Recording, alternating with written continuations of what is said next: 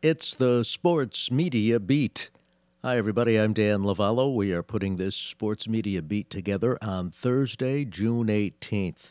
Let's begin with the baseball because there's all this conversation about Major League Baseball being played in 2020 that Commissioner Rob Manfred met with Players Association head Tony Clark. They have reached a deal, and the season will be a 60-game season with expanded playoffs. Not so fast.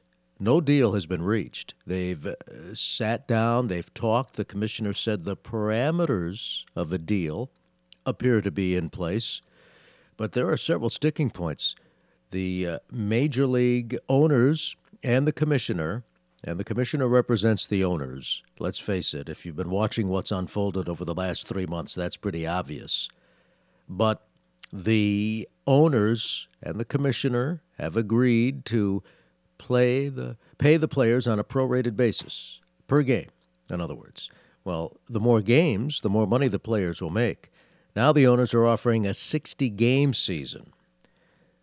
The players are debating that, but also the owners are insisting that no grievances will be filed by the Players Association against Major League Baseball in regards to this agreement, whether it be health, whether it be pay, back pay that the association claims it would be owed with a shortened season.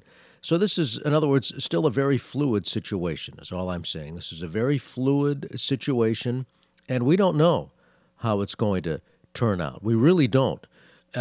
So anyone, and if you've been reading some of these stories, that it looks as if we're going to have a 2020 Major League Baseball season, I can't be that confident. All I can tell you is the situation is fluid. All I can tell you is that the commissioner last week guaranteed there would be a 2020 season. Then on Monday, he did a reversal on that, said he wasn't so sure there was going to be a 2020 season. And now these negotiations are taking place. But I don't believe that we are anywhere nearer to knowing whether we are going to watch live Major League Baseball on TV, listen to live Major League Baseball over the radio in 2020. I don't believe we're anywhere nearer than we were last week at this time. In other words, they still have a long way to go. Other stories making news on the Sports Media Beat. ESPN, ABC, and ESPN Deportes will televise the 2021 NFL Pro Bowl from Las Vegas. They made that announcement earlier this week. And this is going to be at the new home of the Las Vegas Raiders, their new stadium. Sounds weird, doesn't it? The Las Vegas Raiders. They've been the Oakland Raiders, the Los Angeles Raiders, the Oakland Raiders again, and now the Las Vegas Raiders. They will be playing at Allegiant Stadium, and they'll celebrate the NFL's top players at the Pro Bowl and also showcase the Raiders' first regular season home game at their new world-class venue. In a press release issued by ESPN Executive Vice President of Programming, Burke Magnus, the 2021 Pro Bowl will celebrate a week-long occasion. So this is going to be a big deal. And so ESPN, ABC, notice ABC getting back into the professional football game. And, of course, the parent company of ABC and ESPN is Disney. So ABC, ESPN, and ESPN Deportes will carry the Pro Bowl, try to put some life in what is the NFL's All-Star game. PGA Tour. Well, they had the Colonial last weekend as the PGA Tour returned following this, 3-month hiatus?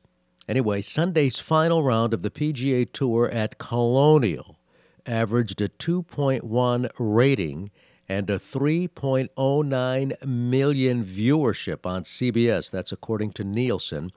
The tournament's largest final round audience since 2004, when 3.98 million viewed the tournament. So good news for the PGA, back on, and this week they're playing the Heritage down at Hilton Head, South Carolina. One other note, getting back to baseball for just a moment, and take a look at the optics as both sides battle for a baseball season.